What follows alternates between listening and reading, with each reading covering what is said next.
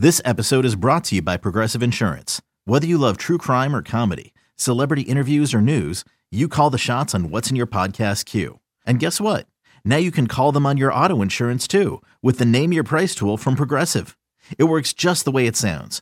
You tell Progressive how much you want to pay for car insurance, and they'll show you coverage options that fit your budget. Get your quote today at Progressive.com to join the over 28 million drivers who trust Progressive. Progressive Casualty Insurance Company and Affiliates. Price and coverage match limited by state law. Allen back to throw again. Throws one over the middle. It's tipped and it's intercepted. C.J. Mosley's got it. Runs right to the 10.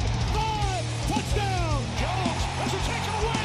Bradley McDougall. And he is in for a catch. Touchdown. Pass over the middle in the air. Picked off. Brian Poole to the end zone. Touchdown. There goes Darnold. And Bell. He's doing it all for the Jets. And welcome back to another episode of the Cool Your Jets podcast. I'm your host, Ben Blessington, with Michael Nania. You're listening to part 2 of our CYJ mailbag that kicks off training camp for the Jets in 2020. As always, you can follow us at CYJ Pod on Twitter. You can find this podcast wherever you listen to podcasts, Spotify, iTunes, whatever. You can also find this podcast at jetsxfactor.com, which for my money is the best place to go for Jets content. Make sure you go check that out. Without further ado, we'll hop right into part 2.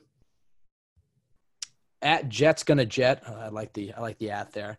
It says, if the Jets have another down year and somehow end up with the top 5 pick, how realistic is it that Sam will be the fall guy and Gase will get to pick the new QB, or do you think Gase won't make it that bad with that bad of a record? Definitely don't think that Gase will survive if it's a bad year. I can't imagine that Woody Johnson coming back, or even if Chris Johnson stays in charge of the team, is going to allow Gase to have 2. I mean, they finished 7-9, but 2 pretty bad seasons, especially if Darnold's bad. The argument that we were having, and I think this is the only question that kind of addresses it, but essentially, if the Jets decide to move on from Sam Darnold this year, and Joe Douglas says, let's package our pick with Seattle this year, so we have 2 first-round picks. If he takes the capital from the Jamal Adams trade and tries to move up and get a quarterback, which – given this trade, he has the flexibility to do. It gives him a lot of options. So let's say Sam Darnold and Gase both are terrible next year, and he wants to do that. The problem with that is you're just putting your new quarterback right in the same situation that Sam Darnold's been stuck in. He might have a better one because he has Joe Douglas doing the later rounds of the draft and free agency than Mike Maccagnan, but you're putting him right in a position to fail. In my mind, if the season goes bad, I think Joe Douglas is – unless Sam Darnold's just horrific, I think Joe Douglas's plan is – if the season goes bad, you give Sam one more chance with a new head coach, offensive coordinator, perhaps a scheme that fits his strengths more. You use those picks to build up your offense, give him a better chance. And if he's bad, then you can use the picks from the 2022 draft that you got, because you have 2 in that round as well, to move up and get a quarterback if he's bad then. But I can't really see a way that Gase gets to stay and Sam goes. I think it's pretty much if they're bad, Gase goes, and Sam stays. If they're really bad, they both go. So Michael, what are your thoughts on this?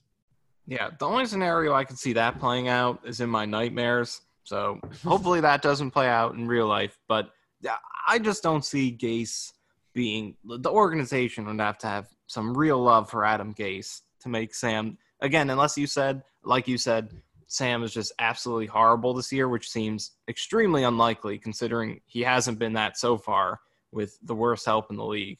I don't see that happening at all. But I think, like we talked about earlier, these 2 guys are kind of connected. So Sam's not going to go after this year. It's only 3 years. He's 23 years old. But I think if Sam struggles, like you said, Gase will go. They'll give Sam another chance. And then after that, you could start thinking about looking for your next quarterback if he continues to struggle. But it's not even fun to talk about this. I mean, I still have such high hope for Sam Darnold. Our listens have gone down. You can read my 100 100 reasons about Sam Darnold. I think he's going to pan out. So I'm not worried about him being Gase's fall guy. At Joe RB31, Joe Blewett, who runs the Jets Film Room podcast on JetX, you can check him out. He asked, which players on both sides of the ball were you both most wrong about, both being good versus bad and bad versus good? Michael, I'll throw this one to you since you've had way more cold takes than me. Wow. Okay, but I'll be honest here. I think one that comes to mind is Robbie Edwards. Anderson. Oh, okay, yeah. I guess that's a good one. I remember last year being like, "Oh, how could you bring in competition for this guy?" And then now here I am. I think he's a bum. But okay, I guess I can put that one on my resume. But Robbie Anderson, I think I kind of saw him having a breakout year this year, building off of that hot finish in 2019. Building off that hot finish in 2018 didn't happen. He had intermittent flashes here and there, but couldn't build the consistency. And Anderson finishes his Jets career with 3 pretty similar seasons from 2017 through 19. 2017 was clearly ahead of those, but still all 3 of those seasons were about the same range. So he never really took that big leap. So I guess Robbie Anderson is the guy I probably had the biggest hopes for, who didn't really live up to it this year in 2019. Yeah, I've been perfect every single take on this podcast. So at Sports if I had to, I think the biggest thing that I can be guilty of is being too much of a fan, and I think sometimes I can talk myself into somebody.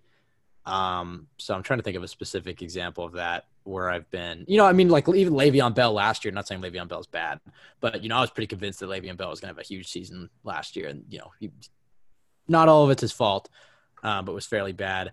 As far as guys, and I'll try to think of some others while I go through this. But as far as guys who are good when I thought they were going to be bad, there's not really many that stick out to me. I think on the offensive line, I had higher hopes for them. Right. I thought Osemele, even Khalil, I thought was going to be okay. Yeah, Khalil's a good one as well. I think for the most part, I thought Brandon Shell was developing into a good tackle at one point. Right. If for the most part, if I think a player on the Jets is bad, he's probably bad, because that would mean the evidence would have to be pretty overwhelming. I'm generally a pretty optimistic guy. I try to be measured. I try not to be a complete fan, but I try to be an optimist, because there's really no point to being a Jets fan if you're just constantly negative. But I guess, a guy like Foley Fatukasi or Nathan Shepard were guys that Nathan Shepard is a guy for me. Yeah. After 2018, I was kind of I was pretty at least in turn, I don't know if I ever really said it on a podcast or tweet or anything, but at least personally, I was I thought he's extremely quiet in his rookie year. I didn't like what he did at all. But then this year he came out and was very solid in that second half of the season in terms of his pressure. So now I'm really excited about him going forward. Yeah, I think those two guys, not necessarily, especially Foley, I don't really think I was ever trash Foley Fatukasi. I actually mocked him to the Jets once. But he was a guy when we would do these podcasts and we do our 53-man roster predictions, I probably didn't even have him on the roster in some of them. And the ones I did, he was just kind of a footnote. But yeah, pretty early on last year, I think it was the preseason actually against the Giants. It was like, oh, this guy actually can play. And then Nathan Shepard, when he came back from his suspension, he also performed really well in Greg Williams' defense. So those guys would be guys that I probably underrated, or specifically with Nathan Shepard, thought were just bad picks. And then turned out to be good. As far as good to bad, I probably had, overestimated guys before, like Le'Veon Bell's season last year. I was a big fan of Enunwa. I guess it was injuries kind of derailed his career, but I really loved Quincy Enunwa, and was pretty bummed to see how his career's gone so far. I think I might have talked myself into Corey Vedvik, honestly, before the season. So, I don't know. I think, we could do this all day. I would say, though, that Michael and I feel like we do have a fairly good track record. I don't feel like there's not any glaring ones. I'm sure I'm going to get added with some, but that stick out to me. Everyone has. I'm sure everyone has the Cool Your Jets receipt saved. They just have all those clips. I do have a good one. I do have a good one. Not Jets, though. I thought DeShone Kizer was going to be. To be fair, I was pretty early on into looking at film. I was looking at a YouTube cut up or something and tweeting about it. I thought DeShone Kizer was going to be really good, and he turned out to be god awful. So that would probably be the biggest one, because I was pretty, and he had that great preseason. I was bragging about it on Twitter, and then then he was pretty terrible. I will say, though, Lamar Jackson, though, I do have tweets from the CYJ pod where I was calling him QB1. So I think when the draft rankings came out, I had him at 3, but in the football season, I was quote tweeting big touchdowns he was throwing with QB1. So I'll take all the credit in the world for that. I had a pretty hot take on, correct take on Lamar Jackson for the draft as well. I actually pulled it up right now. I think, what did I say? I said if he could, it was something if he, exactly what happened. If he gets a year to sit, he's going to be great. So there you go. I was correct about that. I mean, I was definitely big on Lamar, but I think once Josh Rosen's another guy. So, okay, now I'm starting to open up the floodgates. But this is pre-cool your Jets, and these are guys who weren't weren't on the Jets. This is the whole podcast used to run. But I would say DeShone Kizer and Josh Rosen would be the two QBs. I feel like I've also learned a lot since that about evaluating people. But DeShone Kizer and Josh Rosen are both quarterbacks where I thought they were going to be good, and they both have not panned out. Both been pretty massive busts. Yeah, so I was really high in Rosen too. I honestly preferred him. I wanted either of him or Darnold when the Jets were on the clock, but Right. Rosen was my preference. Right. So I'm not afraid to say that. I can't even imagine if they went with Rosen and put him behind this offensive line. Yeah, it would. Oh my God, wouldn't be able to handle it. Joe Blewett, I'd love to know your answer to that because I will say you've been very high, and this is not me shitting on Quinnen Williams. I'm just saying you were very high on Quinnen Williams. So part of the reason I'm still optimistic about him is purely because of how much you hyped him up pre-draft. So I'm hoping that all that film study you've done, it pays off. I think Quinnen is breaking out this year. Check I out some really of the stuff hope I've so. done on him. His All right. pressure, he's doing a much better job last 4 games, and there's numbers to back it up. I really, really hope Quinnen Williams is good because that would help. That would help quite a bit. Especially when Josh Allen and Oliver in a trade down for all options. Going with a guy who had 2 unblocked sacks last year is not the best look. But look, most people saw him as the best player in the draft that year. So hopefully he breaks out this year. That'd be absolutely massive. At Sports Fiend, who actually has 3, he has one earlier, has this one, and then another one. What are your thoughts on no social media support for teammates for Jamal on his way to Seattle? Do you think he burned bridges with everyone in the locker room on his way out? I mean, we can't really speak to anything that in the locker room since we don't really know. I do think that was a good point that Kimberly Jones raised on NFL Network when she mentioned that, nobody had tweeted out publicly, wishing him well. I think he's probably good friends with Marcus May. If you look at their Instagram comments, Ashton Davis reached out to him. I guess he was never in the locker room with him.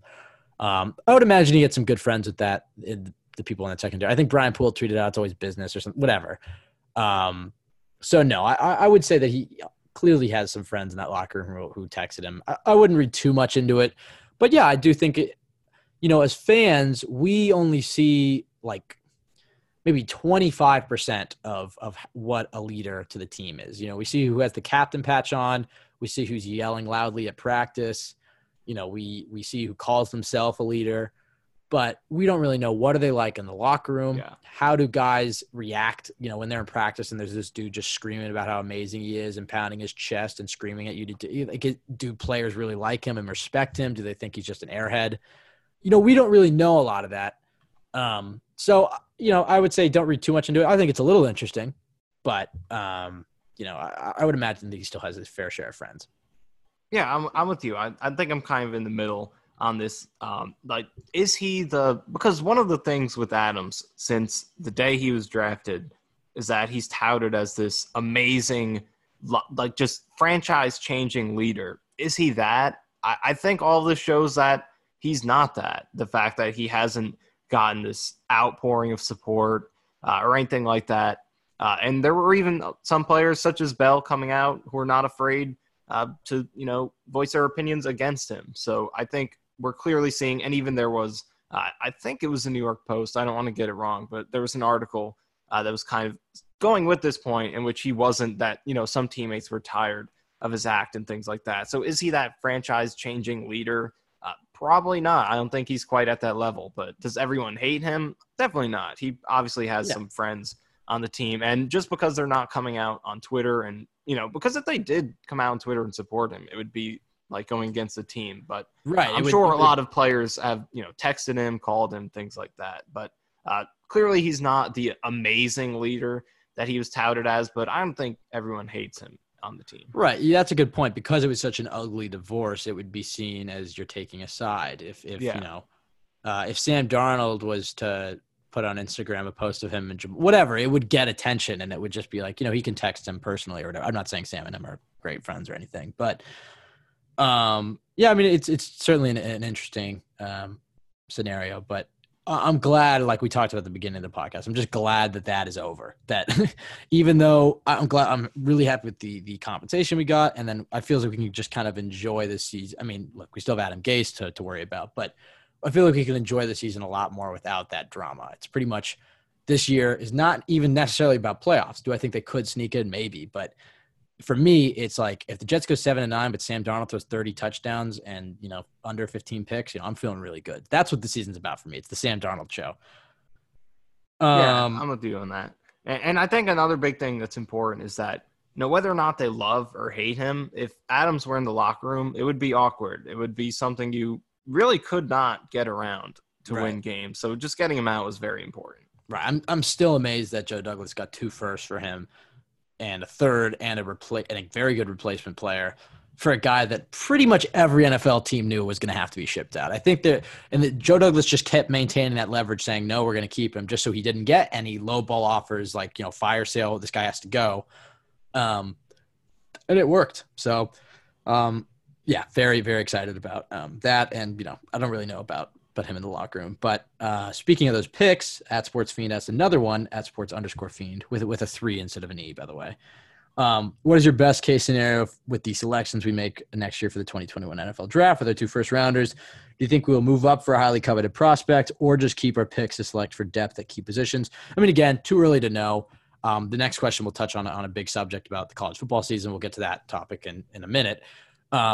As far as how Joe Douglas will spend it, I wouldn't be surprised if he traded down with, especially if that Seahawks pick, you see a lot of trade downs from 25 to 32. I mean, you see trade downs all over the NFL draft, but it seems like there's always a trade down the back half of the draft. If the Seahawks have a good year, maybe they lose in the NFC Championship or something, and that's the 29th pick in the draft or something. The talent I mean, look, we'll get to that point in a minute, but the talent difference between people at the end of the first round and the beginning of the second isn't too much. So, maybe a team wants to hop another team and will give you their second and their third and a future pick, or, I could totally see Joe Douglas moving back and turning that 1 first from Seattle into 3 players or something. That kind of seems to be his style. But yeah, I mean, if I can't really see them trading up, I mean, maybe it just doesn't really strike me as Joe Douglas' style. If a guy like Jamar Chase or somebody they really, really fall in love with at offensive line or receiver or something, an edge rusher falls and they're sitting at, let's say they've already made their pick and they were deciding between him and another guy, they go with one guy and this guy falls all the way to, 16, 17, 18. Then maybe I could see the Jets hopping up using an extra pick and that Seattle pick to go get somebody. But I think I would probably put money. I'm not going to do the Manish Mehta. I'm going to walk home from the NFL draft or whatever he did when he said that John Edzik was going to trade one of those 12 picks. I'm not going to put that level of dedication into it, but I will say that I would probably bet that at least one of those 4 first rounders the next 2 years is going to be a trade down. Michael, what say you? Yeah, I'm with you. I don't think a trade down is really his mentality. Like you said, there are always times where a player that a team really wants falls further than they thought they would, and then you jump on the opportunity. So that's always open. But I don't think trading up will be in his really what he'll be trying to do. But trading down, that definitely seems like the more Joe Douglas kind of thing to do. But in terms of positions, I think edge is clearly going to be the number 1 need next year. Just like this year, they attacked O-line really aggressively. I think edge is going to be that spot next year. They're really lacking there. Unless Jabari Zuniga, and Zuniga could long-term be good, but as a third-round rookie, probably won't show too much this year. So it's going to be a huge need, as it has been for 15 years, but I think this will be the opportunity to finally address that. So I think that could be the position they look at. Guard is going to be a big need, and latter half of the first round is when you really see interior offensive line start to come on the board. That's really the hot spot for it. So I think edge and guard will be the top positions, but wide receiver and corner right up there as well. Right. I think the picks are going to go to building around Sam and definitely getting after the quarterback. Joe Douglas knows that to win in the league, in the National Football League, you have to protect your quarterback and get after the other quarterback. And he pretty much targeted one of those things this offseason. He didn't really have much room to operate with the other one because the offensive line situation was so dire. So he spent this offseason really trying to rebuild that offensive line. Next offseason, I imagine that you look at all the top teams, they all have top-tier pass rushers. I mean, the Niners especially. I mean, you look at that front seven, it's scary. I think next season he's going to start to try to build that more. I do like Zuniga a lot, and we'll see if Quinnen can, keep developing and whatnot. But yeah, next season I think they'll add to the front seven and then keep going with their building the offensive line. And I think you made a really good point there. unless Russell Wilson gets hurt, the Seahawks are probably going to be in the playoffs, so that pick is probably going to be in the 20s. I'm going to just be cheering for an early exit because if that pick's around that 22 spot, there's always very good guards and interior offensive linemen that go there. Cesar Ruiz was the one this year. And it's really, I mean, if he was a left tackle with the same production he had, I mean, he would have been a top 10 pick. But yeah, interior offensive linemen aren't seen as important. So if, let's say the Jets, for argument's sake, let's say the Jets go 6-10 or whatever and picking 10, a good edge rusher falls to them, they take him at 10, and then the Seahawks pick is 22. They can take one of the top interior offensive linemen. I mean, that would be a home run first. I mean, just positional value alone, and who knows what situation it'll be like next year. But if you can walk away from that first round with the, getting after the quarterback and protecting it, I think that'll be his MO. And, maybe a receiver, but, I think there are some good ones in free agency, and he can always attack them in the later rounds. At Gray2820 asked a very similar question, but another perspective on it. He said, how do you guys think JD will continue to build the roster with 5 picks in the top 100 in the next year's draft? And how do you think the draft will be affected if there's no college football? So this is probably the part of the question we should talk about a little bit more because we already talked about getting after the quarterback, protecting Sam, and giving Sam weapons, and maybe a corner is how he's going to use those top 5 picks or those 5 picks. Yeah, I mean, Michael, what are your thoughts? Because we were talking about this a little bit before the podcast. If there's no college football season, do we think a lot of guys stay in college? Or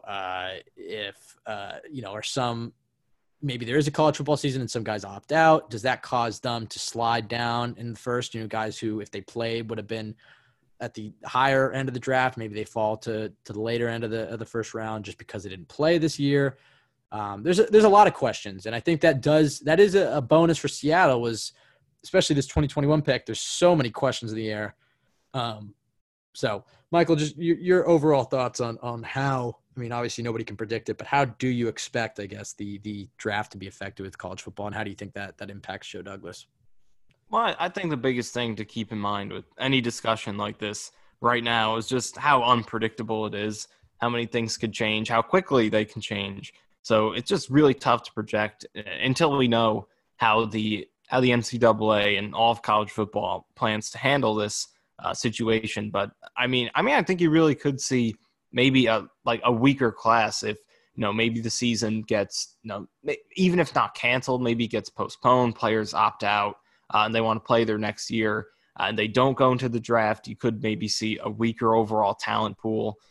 There are just a lot of ways it could go. The draft could get pushed back, and that could change the entire flow of the offseason, kind of cram everything into the latter half. Maybe the draft gets pushed back to June, July, but this is all just speculation. I have no idea really what to predict right now. There are so many different ways it could go, but it's going to have, I think the likelihood of it being the same as it has been and not drastically altered seems pretty low. I think there's definitely going to be something majorly different. If not one thing, right, everything.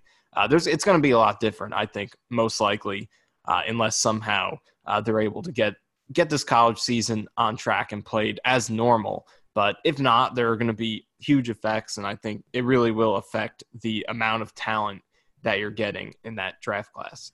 Yeah, and the thing to remember as well is that every single front office in the NFL will be dealing with the exact same set of circumstances. So the best front offices, the most resourceful front offices, those are the ones that are going to win out. So it's not necessarily that the Jets are at a disadvantage than any other team, but there's going to be teams that take advantage of this whole situation, not just the draft. And Joe Douglas's and Adam Gase's job is to take advantage of that. At Earth to Adam, or at Earth_2_Adam. I assume he's probably talking about Adam Gase in all caps. First, maybe should I yell at Michael? Okay, no, I think I'll save our listeners' ears. Yeah, maybe you should spare us that, but It would be funny though. But this is all caps. Just imagine that. First time, long time. Is it more likely we flip some of the picks we got in return for Jamal Adams to maybe get a premium pass rusher like Yannick Ngakoue, like Manish Mehta talked about today in an article, or the Jets signed free agent Jadeveon Clowney? Then in parentheses in lowercase, who said, come get him, close parentheses, back to uppercase, and use those picks to bolster the O-line. Which would you rather see? Earth Adam, I love your enthusiasm, and I actually do think this is a great question because I saw you tweeting about it and other people were talking about it. When it comes to Yannick Ngakoue, look, I like him. a lot. He's young. He's a pass rusher. You see the best teams do this where they, will ship off some picks to get a proven pass rusher, add him to your front seven. And you see immediate success. You saw it with Dee Ford last year and others. The thing with him is that the Jets won't be able to sign him to an extension. So you'd be sending, let's say, some people are talking about sending a first. If it was for a second, I would do this maybe. But I'm not doing this for a first, especially for what we're about to talk about. Let's say this Jets sent over a second, though. So they sent over a second for Yannick Ngakoue. He's now on the team. He can't be signed to an extension until after the season, I believe, because I think he's on the franchise tag, and I should be more well-versed in this. But essentially, you're paying draft capital to a guy who doesn't want to be there. So, no, I would not offer a first. I'm not John Schneider. And you're getting a guy who is essentially on a rental, similar to what the Giants did with Leonard Williams. The only benefit you get to that is that he's on your team now, so you get 1 year of him. But the Jets aren't Super Bowl contenders this year. And you get dibs to sign him. But, who knows how the season goes. Let's say the Jets have a bad season and Adam Gase gets fired and Yannick wants an insane contract and Joe Douglas is penny pinching him and whatnot. Then he doesn't resign and you lost draft capital. So I don't really see Joe Douglas doing it. If the Jets were, 2 or 3 years down the line from this rebuild that they're in, maybe they're coming off a few playoff appearances and their pass rush needs a boost, I would probably send it over and trust that I could get a deal done with him. But no, I would not trade for Yannick. Michael, your thoughts on that? Also in signing Jadeveon Clowney. And then we can get to the second half of the question in a bit. Yeah, I think to get to the part of Glizzy McGuire's question comparing Ngakoue to Jadeveon Clowney. What a name. It's 10 out of 10. Can we also acknowledge that not only is it Glizzy McGuire, not only is it all caps, he also has a pineapple and a pizza emoji. So clearly a man of taste and a Mark Asno gift. 10 out of 10. A man of culture for sure. I got to make sure I'm following him. Yeah, I am. Okay, so good. Please make sure you submit always to this mailbag. Really good question though. But about Clowney and Ngakoue, I think the biggest thing comparing those two guys right now is that Clowney's a free agent right now. And if you're the Jets and you can get Clowney to settle for a 1 year prove it deal, say 1 year, $10 million, just throw that his way.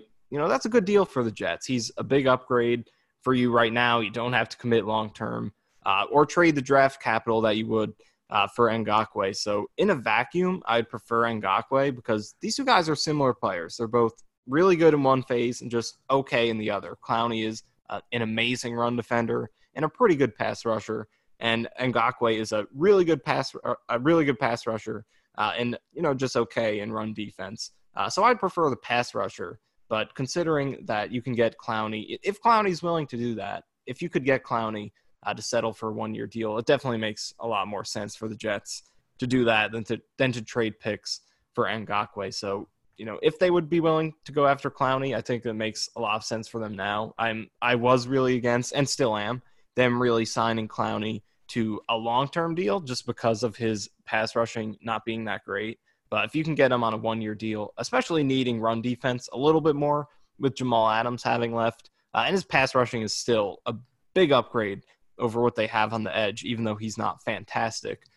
I think Clowney makes sense for them right now. I don't think they're going to go after it. It just doesn't seem like they've had that interest. But in terms of comparing those two guys, I think Ngakoue is a more valuable player, but to get Clowney, just signing him without giving up draft capital makes a lot more sense for them. Yeah, Bradley McDougald tweeting about his former teammate is one thing. Jadeveon Clowney's also saying, come get me. So, that can mean, come pay me $20 million, Joe Douglas, come and pay me for my services. He's also said he wants to play for Contender, so I doubt he's taking a discount. Unless he desperately wants to be in New York, he's getting extremely lowballed by everybody else. He loves Greg Williams' system or something and just wants to play here for 1 year. In that circumstance, maybe I could see Joe Douglas trying to give him, 1 year, $15 million contract or $14 million, something like that.